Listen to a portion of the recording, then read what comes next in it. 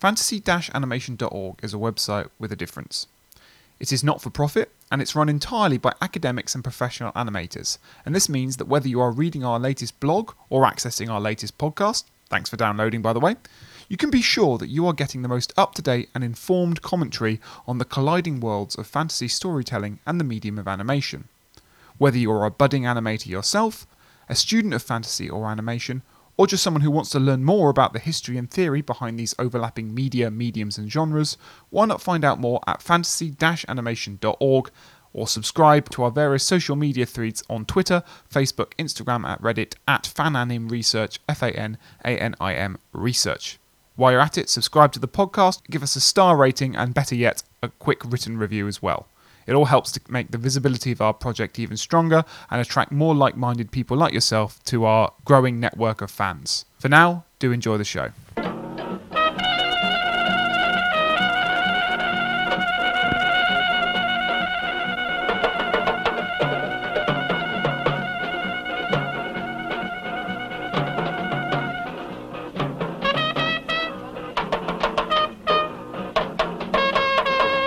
Hello listeners and welcome to another episode of the Fantasy Animation Podcast. I am Alex Sargent. And I am Chris Holliday.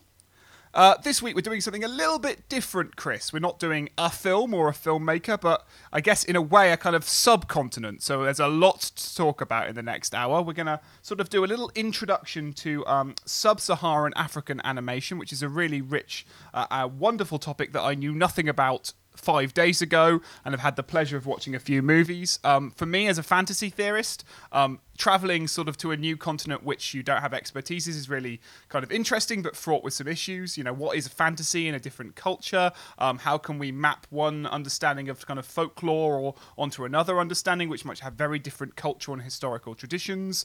They might have very different attitudes to ideas of the supernatural, to ideas of reality. So I've got a lot of things to think through in this episode. How about you, Chris? Yep, I'm really interested in the sort of, I guess something we've touched on to some extent, the sort of core periphery model. I think this informs actually the topic of today's podcast, sort of informs or shapes or relates to the way that we think about what things to do on the podcast and trying quite closely and hopefully with some consideration to think about animation as an artistic practice and a set of context, industrial context, social context, political context outside of sort of the West. So that the sort of cross-section of animated examples that we've got to go through today, I think, offer some really interesting nooks and crannies into certainly a history that I wasn't familiar with. And just before we came on, you said me and you are most definitely the Luddites in the room. So we can definitely defer to our special guest on this one. So we're the Luddites. Let's introduce the person that actually knows what they're talking about. Yes. We are very privileged today to be joined by Dr. Paula Callas, who is an associate professor at the University of Bournemouth. Paula works on sub-Saharan African animation in a variety of different forms. She's published widely on the subject in a number of academic journals and publications. And she also recently worked on the UNESCO Africa Animated Project, which is a 5-week residency supporting Pan-African animation based in East Africa. Paula's really a wonderful person to at least give listeners who might not be familiar with this really rich but diverse landscape of animation at least a little bit of an introduction to it. So Paula, thank you so much for joining us for this episode. Thanks, Alex. I'm looking forward to it. So yeah, me too. We've got a lot to cover, and I think we should say as an outset, this isn't meant to be any kind of authoritative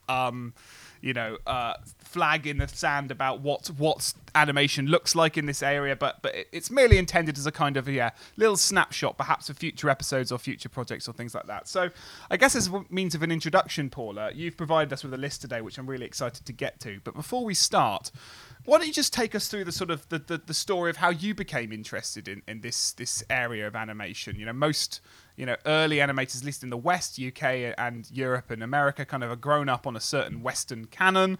It's very easy to maintain one's fascination with that canon. But where did your journey into sub-Saharan African animation start?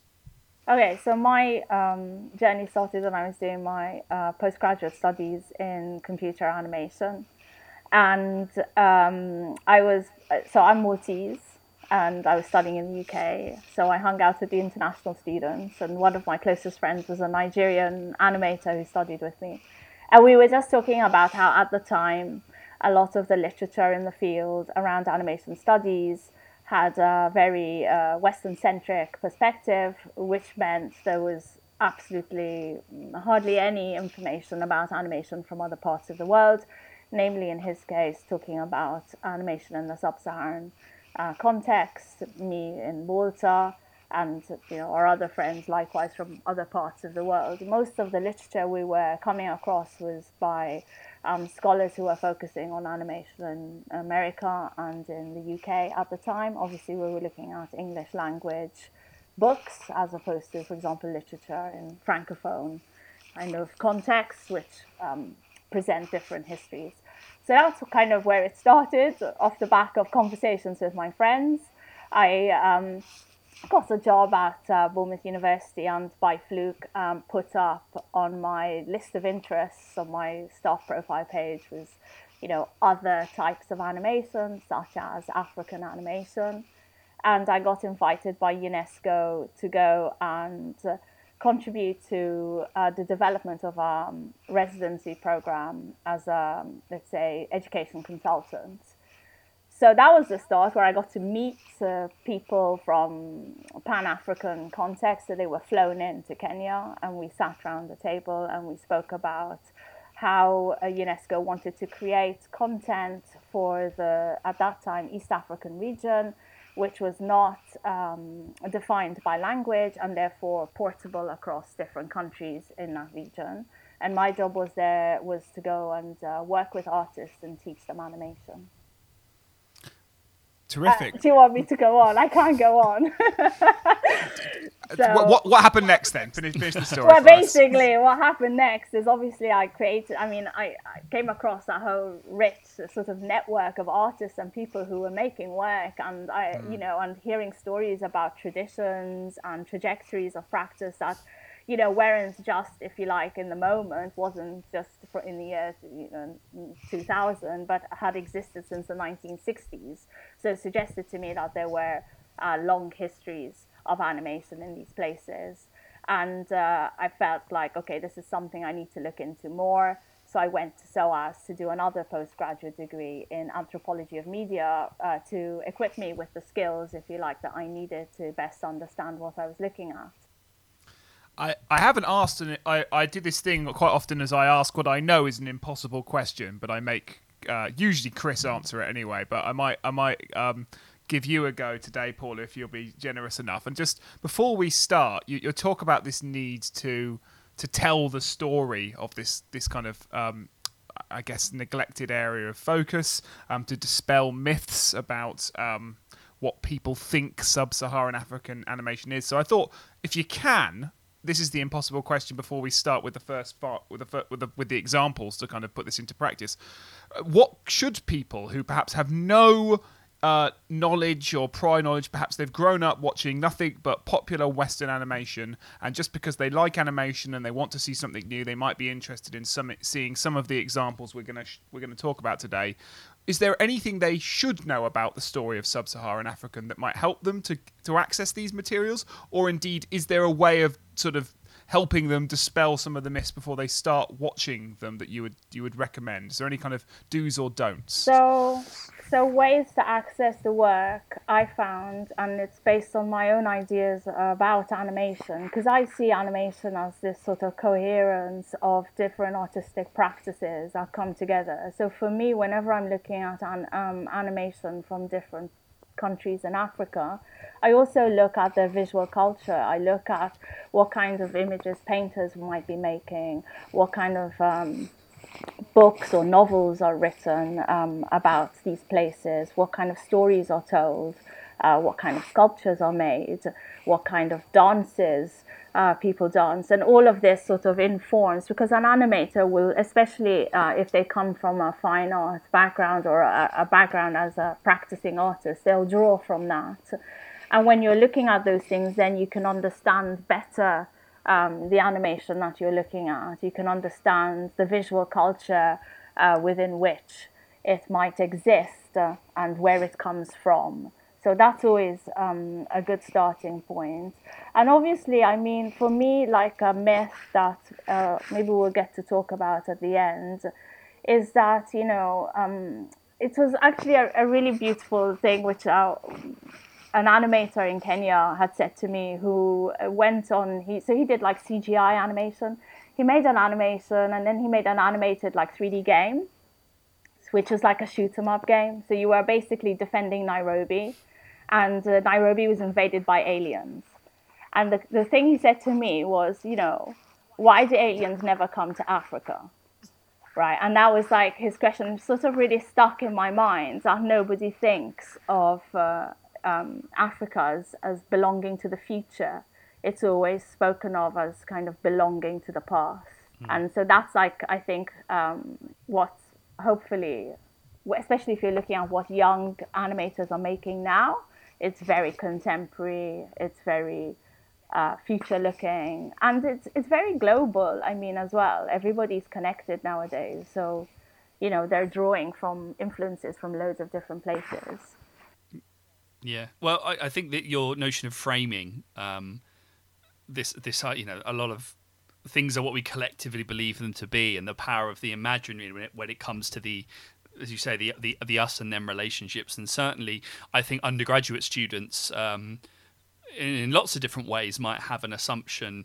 I'm thinking of universities that have courses about third cinema or topics in world cinema, and the way that actually sometimes that can shore up some of these assumptions that we would have about animation or filmmaking in certain parts of the world. And actually the films that so this is a good a time as any to talk about them, but as I was watching the films that you suggested, I was thinking, my goodness, these are going to slip perfectly into my animation course. If future students listening to this won't be surprised that now some of these that you suggested will make their way into the course, because I was thinking these are really interesting spaces and sites to think through kind of notions of difference of the other, as you've written about in your work, ways of reading gender and so forth. So I'm notions of the skin, like I'm really interested and excited to go through these and that run the gamut from sort of stuff from the 60s to television programs where I was convinced it was Lenny Henry as the voice, and I was right. From the 60s to Lenny Henry is a good point for us to start this journey. So we're off. Listeners, you can find the list on our website. You can find it on the synopsis. Please watch along with us. But let's start with the first one. I'm going to ask Paula to give us a quick synopsis and explanation for why she's chosen each one. But the first one is an animation from 1966, I believe, entitled Bon Voyage Sim. So Bon Voyage Sim. Sim is the name of the frog. And Bon Voyage Sim is made by an animator called Mustafa Alassane, or Mustafa Alassane, from Niger. And he made this film, so the date is quite important. 1966 is just after Niger had won its independence. And I chose this animation as Mustafa Alassane is referred to as the father of sub-Saharan African animation. So it's kind of a go-to animation if you were looking at sub-Saharan African animation, a place to start in talking about the history, especially because, of course, it exists in a post-colonial context. So it's possible to find examples of animations made in a sub-Saharan context in archives, but those tended to be made in cooperation or collaboration with the colonizer, and usually for didactic or educational purposes. So they're there to teach people about things. And this is the first one, which is also political and satirical, which I don't know if you picked up on it. So it's a little animation about a president frog or toad called Sim. And he gets invited to go and visit a neighboring country, and he visits a neighboring country, and he meets all these other dignitaries and opens a university and other buildings, goes to important meetings, is celebrated, and flies back home. So obviously it's satirical in that it's making fun of the pomp and grandeur that was around the newly appointed African leaders and these big ceremonies that happened when people were being made president. Absolutely, no, absolutely. I loved it. It was a cheeky masterpiece. I thought it was a really witty film, and I didn't think the first thing I would say about one of these movies, again, let's dispel myths, was that it was going to be really witty and funny, and that would be my overriding impression. But I absolutely picked up on well, at least that the sort of anti-authoritarian message of it all, and I loved how the animation. It reminded, I'm afraid me and Chris are almost certainly going to do this throughout the episode, which is we're going to compare it to Western examples because that's our frame of reference. But it reminded me of when we did an episode on rhubarb and custard about sort of limited animation as a tool to be kind of anti-authoritarian. Almost the aesthetic of it is because it's quite imperfect and feels quite homemade. It works very well to kind of as a tool to express the feelings of the underdog or and it definitely, I felt, worked really well for this. So yeah, I really like this one. Yeah, that's right. It's a line. I mean, it's a line drawing. So it has no color. It's black and white, simple lines. And like you've identified, it's very economical. It uses and reuses animated loop sequences. When I wrote about this, some European animation historians described it as naive, but I would dispute that and say there are small segments in that where you can see that the animator is very skilled and knows what they're doing. And in fact, this economy is more down to access to resources at the time and what was available for the filmmaker. So obviously, I mean, that's true actually for most animation. Animation is always about economy. Animators are always looking for short, quick ways to make work. So yeah, it's I think really, really special. And it's extra special. I mean, I didn't give you this information. I wasn't sure if you'd find out about it. But for me, there's a little kind of backstory, which makes it really fascinating and interesting. So Bon Voyage film was made in 1966. And in 2001, I came across, through a friend of mine who knew the filmmaker, I came across the same version of the film called Adieu Sim. So Bon Voyage is like, have a good trip, and Adieu is goodbye.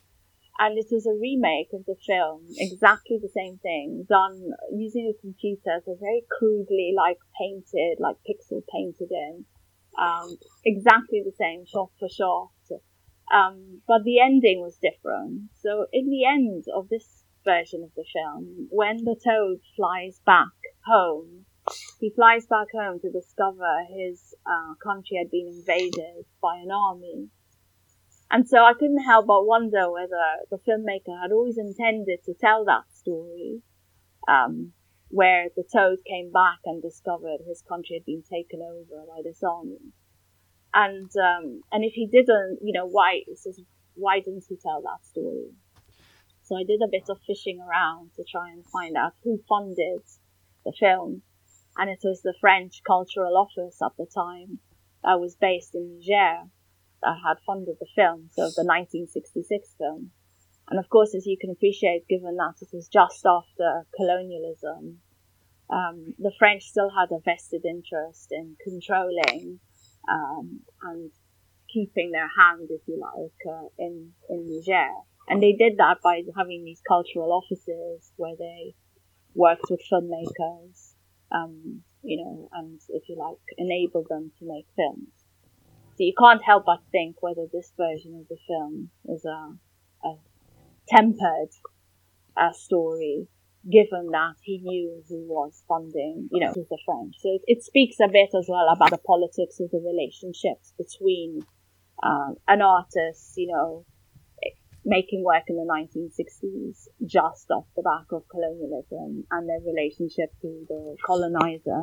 Well, exactly, and it made me think. And actually, when Alex was mentioning the sort of the crudeness of it, or the reactionary element that is manifest through form, I had sort of two hats on. The first one was how that feeds into my understanding and the week that one does on undergraduate level when you teach students about the kind of the politics of an imperfect cinema and all of the discourses around a kind of cinema that was shown and exhibited, made in a different way, exhibited in a different way, was more imperfect, and the sort of the reactionary politics to that kind of cinema that is made outside of a studio system, and how this film felt very much of that, and therefore I was thinking, well, is that just me reading in the myth of radical politics and resistance into a set of films, or into a film that is of a particular kind at a particular time? But as you said, that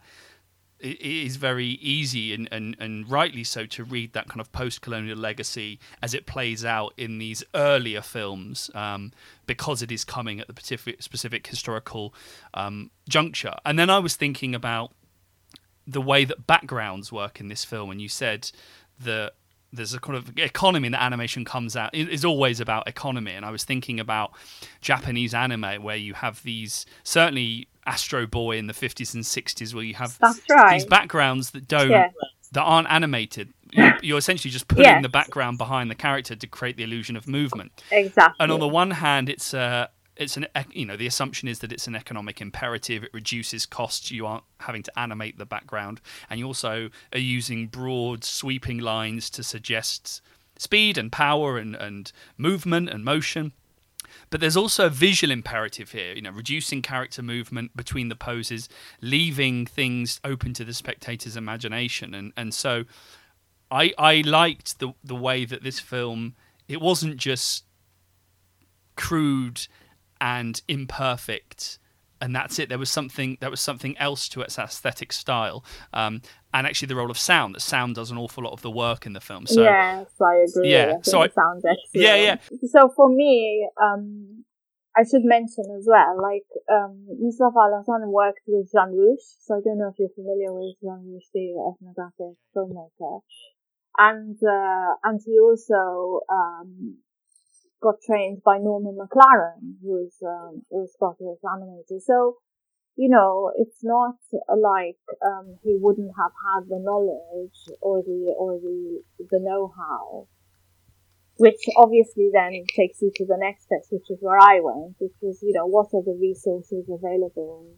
to people making animated things at the time. So for me, given that he was making it on his own, with limited funds and so on and so forth, then for me it was not a question of skill, but a question of resources.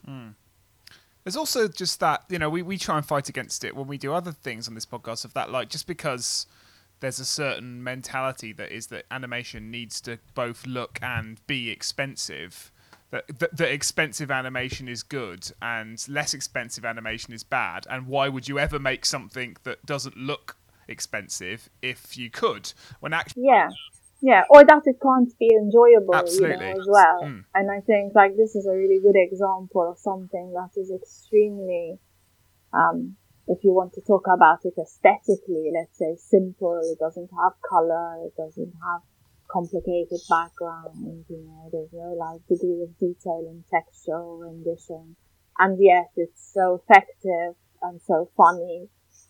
Its timing, I think it has really good comedic timing. And with when he gives his little talk to the ministers around the table, and they all get up and do a little clap, and then they talk.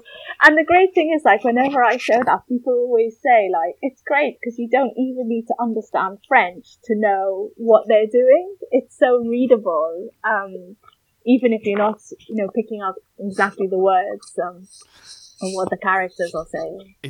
It's funny that you mentioned McLaren because, I don't know whether we're moving on to the second one. I had a note about McLaren for the second film that you showed around McLaren's treatment of live action bodies and the way that he kind of animates live action bodies. But why don't that's a well done, Chris. That's a good segue. You are welcome. Or it'll do till the good segue gets here. Let's move on to the second one. So we're the other few are from the last 20 years or so, aren't they? So we're going to jump a few decades now. So why don't you talk us through the second one, Yellow Fever? Okay, so Yellow Fever is a film made by a Kenyan animator called Ingendo Muki, who I had the pleasure of meeting and working with when I was doing my fieldwork in Kenya, in Nairobi. And it's actually her graduation piece, which she made when she was studying at the RCA in London. So when I met her, it was before she went to London to study, and she had been making animations already in Nairobi, working for a company. Anyway, so Yellow Fever is, I guess, maybe described, I've written about it, unspoken about it as, let's say, a form of visual testimony. It's presented with her own voice, so she kind of enters into the topic that she calls Yellow Fever, but it's actually about skin bleaching products and how skin bleaching products are prolific in her case, she's talking about in the context of Kenya, but as we know, it's also widely used in other geographies around the world.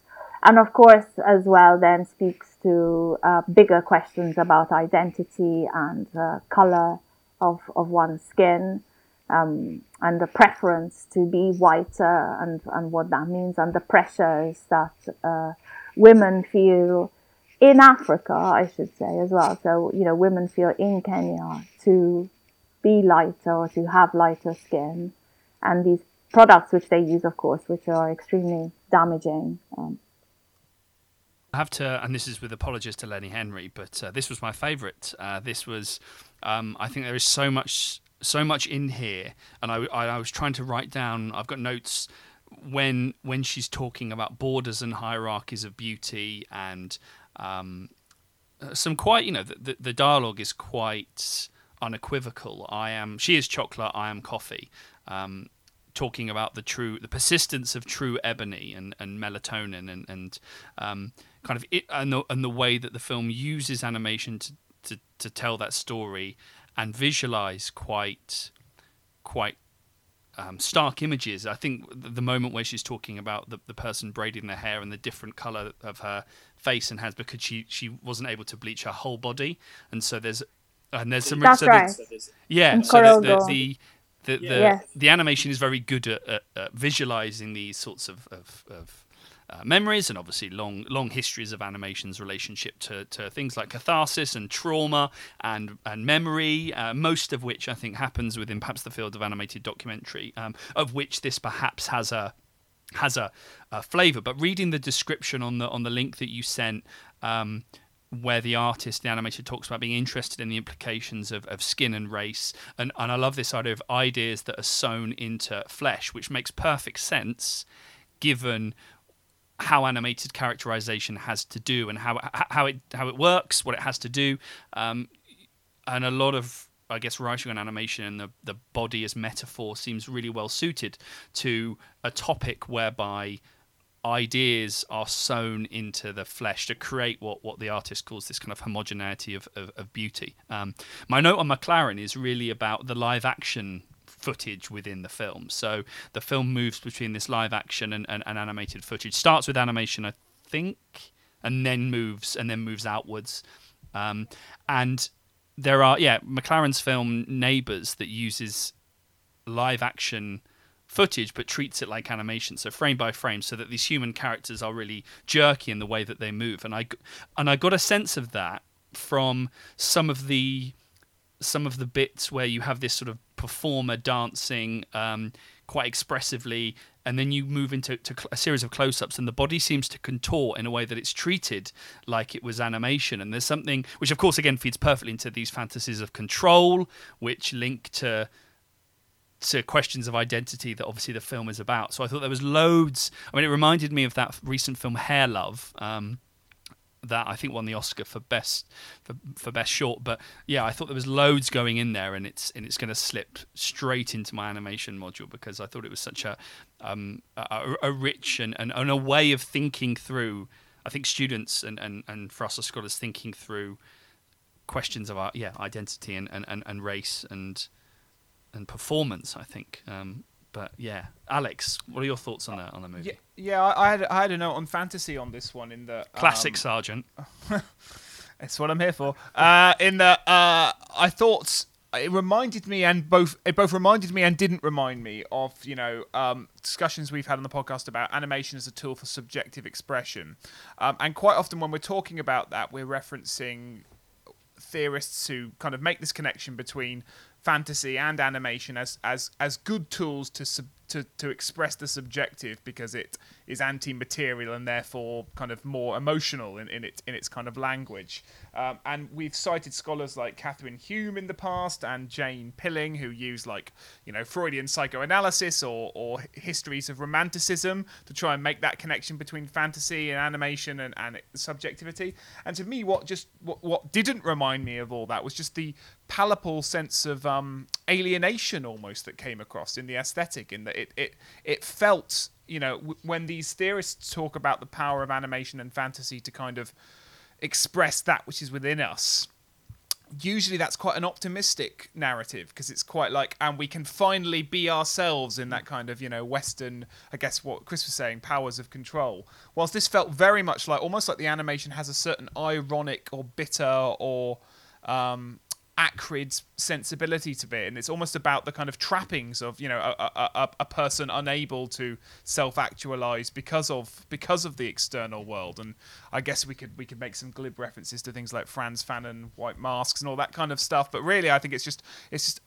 the animation has this incredible bittersweet quality to it. Because of that, you just feel like you're one step removed from this person's interiority, and yet so inside it at the same time, that I just thought was really quite beautiful. I think we'll move on to the next one then, and this is the first of two to be based on, or nominally based on West African folk stories, I believe. So I'm on board. Why don't you tell us about the next one? Okay, so the next animation is by Kenneth Coker. And actually now he goes more by the name Shof Coker, or Shofella. You'll be able to find his work online. He's a great illustrator, and he does sci-fi, fantasy graphic novels as well. So his piece Iwa is based on Yoruba mythology, and it's based on actually a story written by Wole Soyinka, who's a Nigerian novelist. And it's the story of it's a creationist myth, and it's about the story of one of Yoruba gods called Olorun, and one of the artisans in the city of gods in the sky, who was tasked with basically protecting this sacred grove.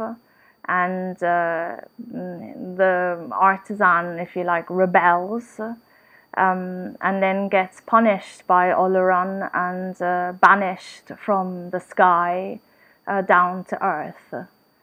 But there are different versions, let's say, of this story. And also, this animation is also quite, let's say, loose in its interpretation of the story as well. So it allows for different ways of reading what the story is. So sometimes people might think that the character that is banished to earth is also a reference to Shango, who is a king in Yoruba mythology that was banished to earth as well. So there are different references. It's quite multi-layered. Yeah. It's also made in CGI, which I think is important. And well, I don't know. You tell me what you think, and I'll add to it. I suppose I wrote visualization, and I was thinking about some of the other areas on the podcast. Maybe we've chatted about animation's ability to represent the unrepresentable, and now I can't quite remember, but Lily Husbands, who is a friend of the podcast and has written a chapter in the Fantasy Animation book, has written about an animated duo called Semiconductor, and they sort of visualize in one of their films involves the visualization of forces and kind of kinetic force and magnetic forces, things that you can't see, and it takes magnetic force and these sorts of energy fields and turns them into animation. So you have a shot of a lab, and then you have these spirals of color and so forth that emanate from particular kinds of equipment. And the idea is that animation can visualize this sort of phenomenon. And I had it reminded me of that, the idea of visualizing growth, the story of personal struggle, but also the body as the site of force. And there's something around the digital perhaps that lends itself quite well to that sort of image. So there's a few shots where the body is aligned with these sort of jets or pulses of energy, and I felt like that the CGI went really nicely together.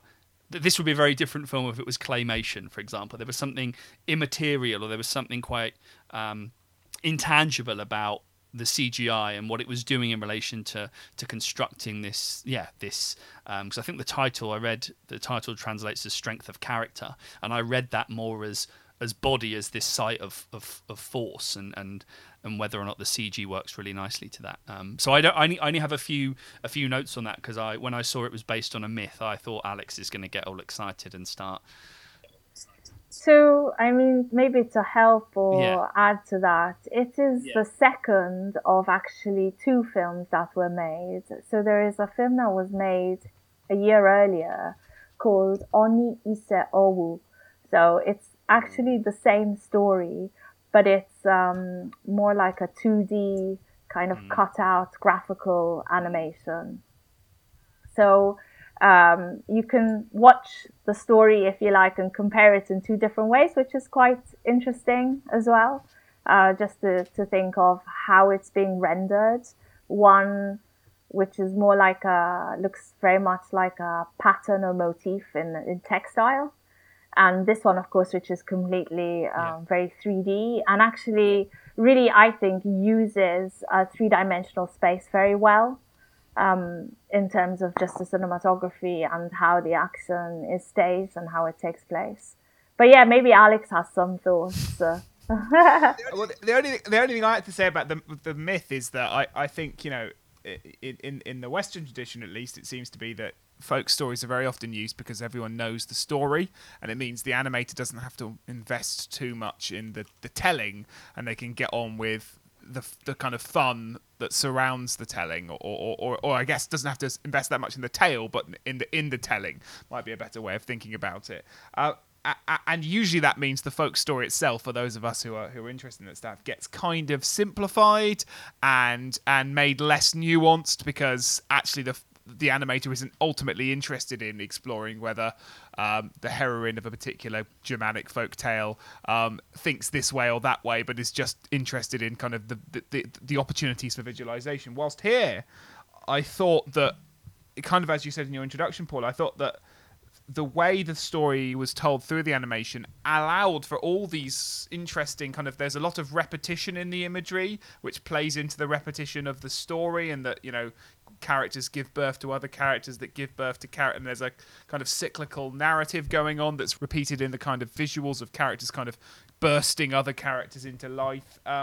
And it allows for kind of multiplicities of viewpoint. I hadn't thought about this idea that you said, that you could watch it and view it many different ways. And it's certainly the most, I guess, for want of a boring term, experimental of the 5 you've picked out, or at least the most narratively ambiguous of the 5 that you've That's right. You've So this film was made, again, he was doing his graduate studies in illustration in the US at the time.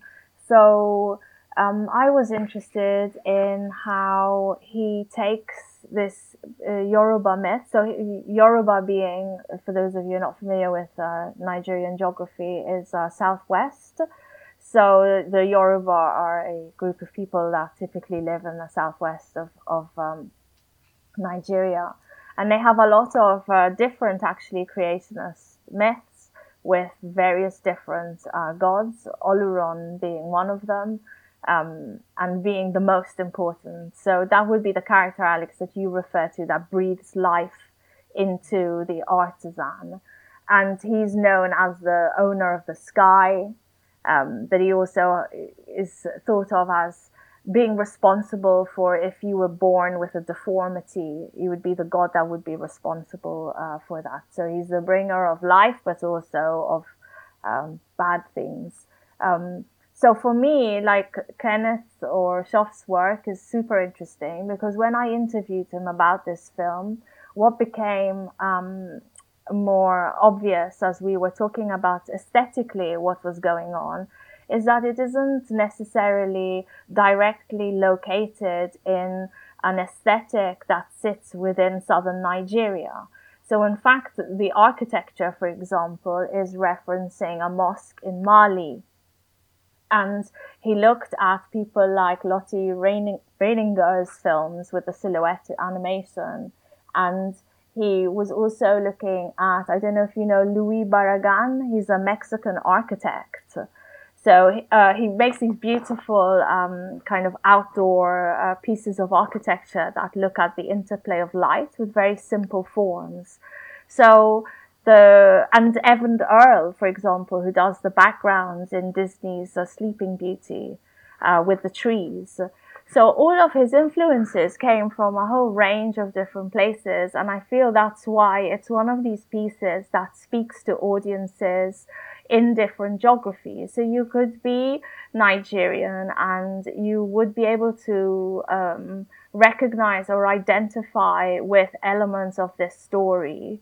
But it isn't uniquely, if you like, or firmly located in an aesthetic or a visual space that is, this is Yoruba, visual tradition. Because it allows for the viewer to really take away very different things when you look at it. It's very metaphorical in many different ways. When you look at it, even if you didn't know about Oloran and Yoruba mythology, you would still understand the notion of creation and falling from the sky and then giving life to the tree at the end, which for me as well, when I was watching that and then I looked at Pumzi, I just thought, oh, that's uncanny because Pumzi ends with a very similar ending. Spoiler alert! Oh, spoiler! Yeah, sorry. Well, to be perverse, should we do Pumzi now, seeing as you mentioned it, and then we will literally be saving Lenny Henry till last in this kind of Kurtz. He can remain like a Kurtz-esque figure as we sort of carry down the river. Let's do Pumzi. Okay. So Pumzi is. I have to be careful. I've even made notes about this because I don't want to get it wrong. Pumzi is described as an Afrofuturist short film. I would say described because it's something that the writer and director Wanuri Kahiu disputes. So she's a Kenyan writer, filmmaker as well. And maybe this is something we can talk about a bit more about how the term Afrofuturism is for her problematic. But that's how it's described. We could also talk about it as a science fiction film. And in this story, the story takes place in the future after World War III in an East African region where a community of people, if you like, live in a self-sustaining or self-sustainable pod, I guess. I might describe it like that. And there's one key character called Asha who comes across evidence of life on the outside and tries to seek out this life, which comes to her through dreams as a tree, as this image of a tree. And obviously water as well is very important, as an important kind of element in this film. Is that a good summary? What did you say? That's great. Yeah, and I didn't know I didn't know it was described as Afrofuturist. That's not what came to mind for me. I'd like to hear more about why that term perhaps is worth problematizing. But obviously, on a kind of categorical level, this doesn't seem to me very Afrofuturist in that it's not optimistic about the future in any way, shape, or form. Right? It's a dystopic narrative. We should say this is a nominally live action of the five. This is the only one that's nominally mainly live action with VFX. Yeah, thanks for that. and it's a character, and it's a story about a character that literally has to take dream suppressors. Like, that's how bleak the kind of rhetoric is of dystopic. So on that level, I can completely see why you would object to it being called an Afrofuturist. But there's something beyond that. Yeah, so Afrofuturism is a term that came about in the 1990s, and it's used actually to refer to films that interweave, if you like, African diaspora culture, I mean, if there is such a thing, right, with science fiction. But it emerged, if you like, in the States. So recently, I say recently, let's say in the last 10 years, there's been a lot of talk about how the term Afrofuturist has been reclaimed by African filmmakers. So again, not the diaspora, but how do you take that word and what does it mean to an African filmmaker? Because of course, when it was conceived of in the 1990s, it was used in a very different context to refer to very different things. But in the case of this film director, she also kind of has a problem with the term, in that what it does in her mind is it basically, again, labels something. And she is quite vocal about not wanting to be labeled as an African filmmaker, right? She is a filmmaker, or rather what she likes saying is, I'm a storyteller, and sort of leave it at that. Because, of course, that brings about what we were talking about at the beginning, a set of ideas in people's minds about what things should or shouldn't look like, or what they should and shouldn't be. That said, it's, loads of people do refer to it as Afrofuturist, and so I felt I had to mention that. Well, the specificity of Mark Derry coining Afrofuturism within the context of America, I'd not kind of registered in the way that, because I've been doing a bit of reading around sort of Alex mentioned it's a little less optimistic, so I've been reading about Afro-pessimism and essentially that as a counter category. So the idea that just because you take black identity, combine it with science fiction, and when you use that to sort of plot a hypothetical or an empowered black subjectivity, there are ways in which you can combine black identity and science fiction and err on the side of Afro-pessimism. So writing that, or a framework that engages with the instrumentalizing of blackness, that talks about the ongoing effects of racism and colonialism. There was a flavour of that in this film. Because there wasn't that much animation beyond a few kind of holograms and nominal effects and things like that. But I was thinking again about ideas of control and whether or not Afrofuturism is the one side of the coin, but there is certainly a long-standing. Let me just find. Reading. Blacks do not function as political subjects. Instead, our flesh and energies are instrumentalized for post-colonial, immigrant, feminist, LGBT, and workers' agendas. And there's something the other side here of Afrofuturism that I think maybe the film taps into in a slightly different way. So that was a quote, Frank B.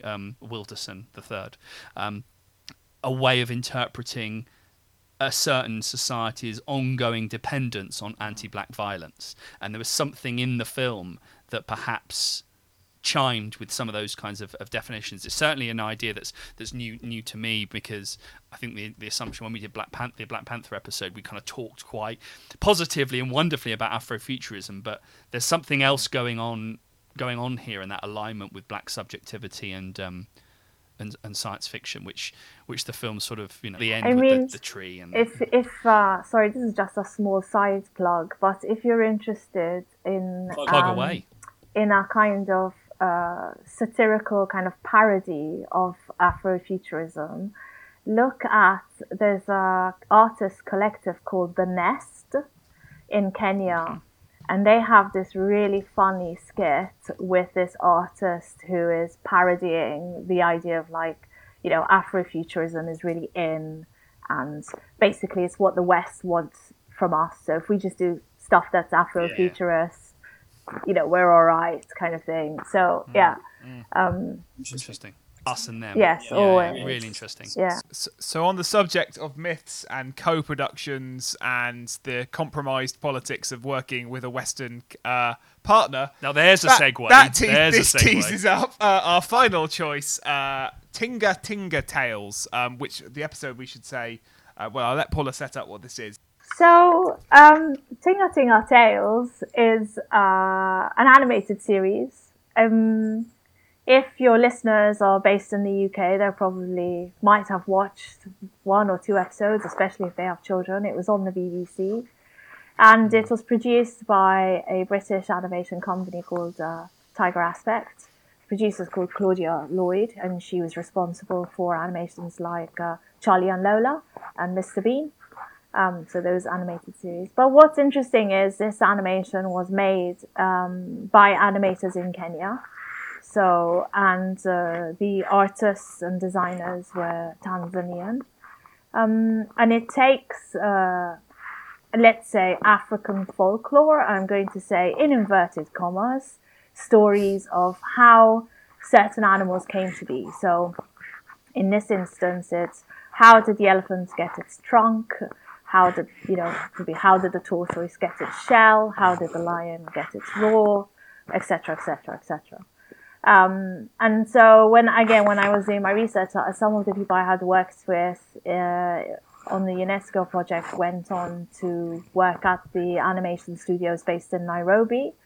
It was a really important, actually, event to happen in Nairobi because it cohered a lot of young Kenyan animators together.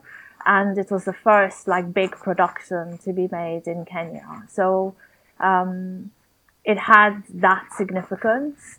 It's also significant for me because around it at the time, there were lots of polemics about ownership. So for me, I was interested in cultural, or this idea of ownership around culture and heritage. And so to explain this a little bit more, when you watch Tinga Tinga Tales and you're looking at the characters and the way the characters are drawn and designed, the word Tinga Tinga comes from an arts cooperative based in Tanzania, which was set up by a Tanzanian artist called Edward Saidi Tinga Tinga.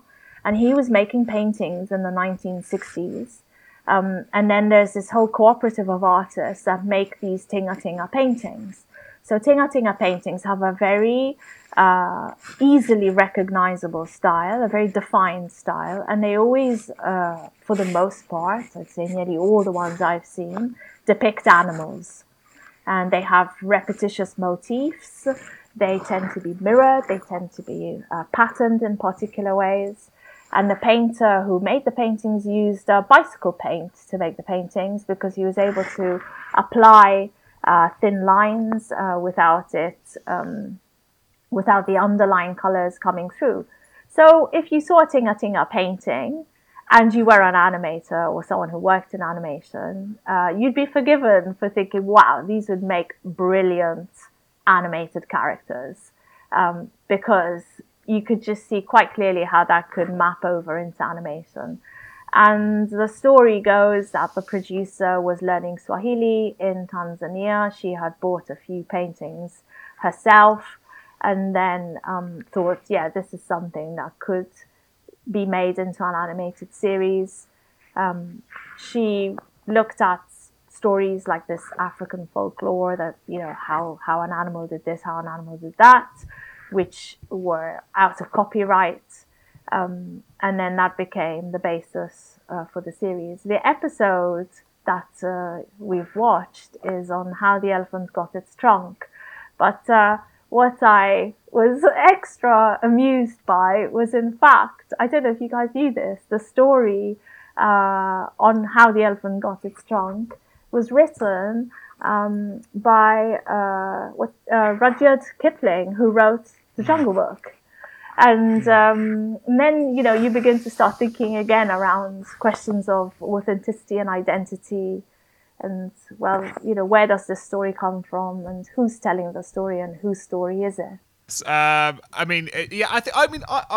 liked this. It was fun. I would happily do a whole, podcast about it. I think it was a fun a show. I thought it was visually beautiful. It was nice to hear about the sort of context around the art. I knew I saw in my research about the Tingha art and how it came from. I thought the design was beautiful. I don't have that much. I thought it was witty again, so it's nice to draw back on witty. We started with witty. I thought it was extremely witty.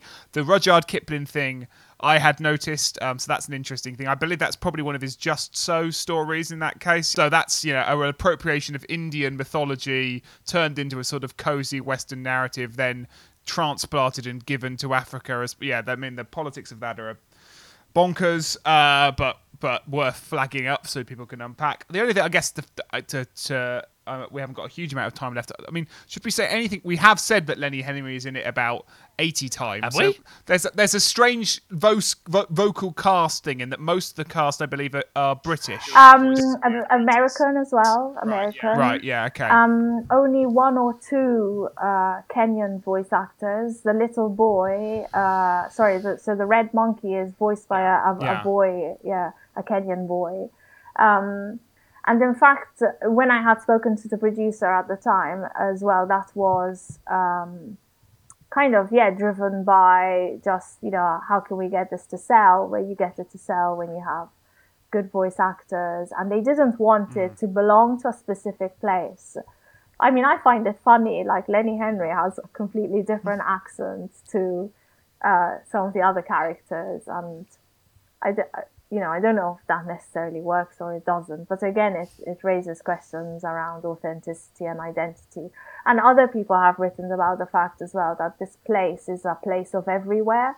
So it takes place in the forest, in the jungle, in the desert, around the water hole. So even the topology of the place, it's not one. It's an illogical place. It's not one Africa, this is East Africa, south of Kenya has a very specific kind of geography to the north, to the sub-Saharan, to so on and so forth. And the fact that it's just everything is collapsed into it, which of course is, if you like, the criticisms again that like African animators or African filmmakers will put to the West is that we do that, right? That we just kind of like collapse everything and it's like, it's all kind of the same. And I think that's why, even though, like you said, it's witty, it's fun, it did lots of positive things, which like you can't take away from it. It was both an animation which was object of pride for the Kenyans and the Tanzanians, because they were so proud that this animated series was being produced in Kenya and that it's, represented, if you like, the creative talent in the country. But at the same time, also, something that they critiqued a lot for just not differentiating necessarily between, Tanzania and Kenya, and creating problems even between Tanzanians and Kenyans. So, like, just this was on the blogosphere, like, everybody was going, I think you'll find it's not a Kenyan animation, it's a Tanzanian animation. Right. So there was, like, international politics playing out, but then there was also regional tensions sort of being played out. Yeah, it was quite interesting to read. That sort of illogical space that you mentioned that the television program sits within, I think, on the one hand, the designs, which I wasn't familiar with the sort of the background of the Tingha style, but it makes perfect sense, that sort of reduction of imagery, and I mean reduction in the in terms of that sort of reduction is familiar from children's, book illustration, and that particular kind of visual language that allows blocks of colour to carry meaning, and those sorts of condensed images where I suppose in book illustration you have the attempt made to build the child reader's vocabulary through those kind of colourful visual references. whilst and through that pictorial brevity and that economy of representation. But I was also thinking about, in addition to those early, easily discernible signs and icons as stimuli for children's learning, which I think this program makes great use of in conjunction with that explanatory tone of narrative. How does a lot of the program titles, as you say, are how does this or how why does this happen? So they are pitched. It was premiered on CBeebies, but I was thinking about when in something like Disney's The Lion King, when they try and do there's a bit in I Just Can't Wait to Be King, the musical number, where they do this kind of expressive, illogical, chucking in all these African references and visual, and it just becomes this mixture of different, exactly that kind of thing, really paints that part of the world with a really broad brush without that differentiation. And this, I couldn't make out whether this program was leaning back on that kind of representation or whether it was a better version of that kind of representation. I felt like this is what Disney thinks it's doing in these really but doesn't come close. So I was interested in what you said about that, the illogical nature of the space, really. Yeah, I mean, a better version for sure, in the sense that it uses Kiswahili words, that there are Kenyan voice actors, that it is visually located in a very specific region and with the arts collective. But I think maybe it's just like, to give you an example, we were talking about our students. It's like when my students are pitching their visual research for a project, and they might pick a European artist and they'll name the European artist. So they'll use, name, surname, and say, oh, and this is the name of their work. And then they'll find an African artist, and they don't even refer to the artist as, oh, and this is Wangechi Mutu, who is a Kenyan artist, and this is her work. It literally is.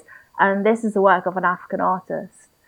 And, so there's this sort of the idea of authorship, where in the West, the author is the individual.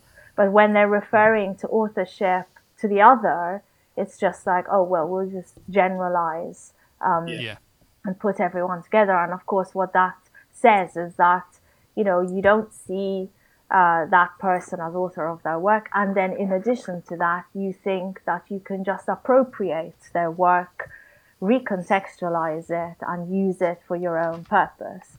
And so, of course, that brings to the fore like the whole problem with appropriation and that discourse that African animators, Kenyan animators, Nigerian animators, South African animators, they're very aware of it. It was an interesting one to watch, and it is. I don't want to be too down on it. I thought it was a really beautiful it's series. Great. But, I mean, as a commercial project, it's just really good fun. And like I said, one of those things which it's important, and you have to recognize it. Yeah.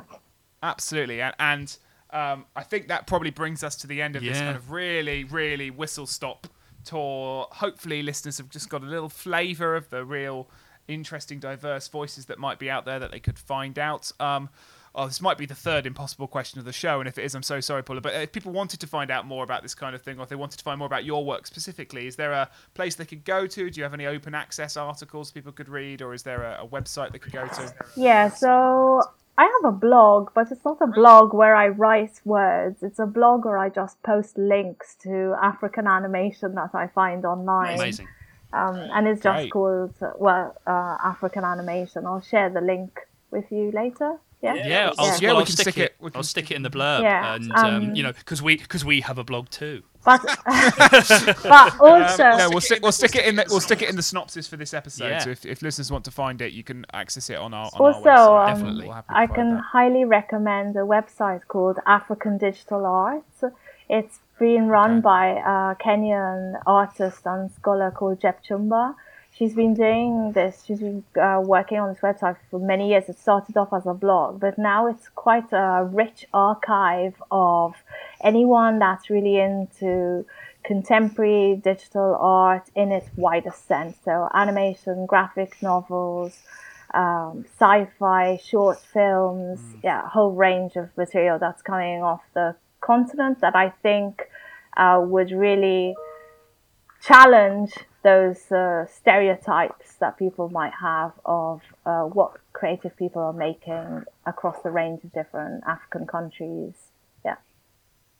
Wonderful. We'll have to check that out so that we can plan some future episodes on some of the features we've featured here and some others as well, and really delve a little bit more into this vast area of research that we haven't even started to encounter on the podcast. And we've been doing about 80 so episodes, so shame on us, but it was fun to take on the start journey with you, Paula, and thanks so much for coming on the show and talking us through the basics. Thank you, guys. Listeners, you can find us at fantasy-animation.org. As always, you can access the blog and previous episodes of the podcast there. You can find us on Twitter, Instagram, Facebook, and Reddit. Fananim Research, Fananim Research. Let us know some of your favourite examples that we've either touched on or not touched upon, your reactions to the films we've watched today, and more. Or you can do that on Gmail as well, at gmail.com. Fananimresearch@gmail.com. Must remember to keep plugging that. Otherwise, that's been us for another week, and we will see you next time. Bye. Bye. Tinga, tinga, tinga, tinga. Tinga, tinga is a land full of stories and surprises. Tell me about it. If you like to wonder why, Tinga Tinga is a land of wise. You won't believe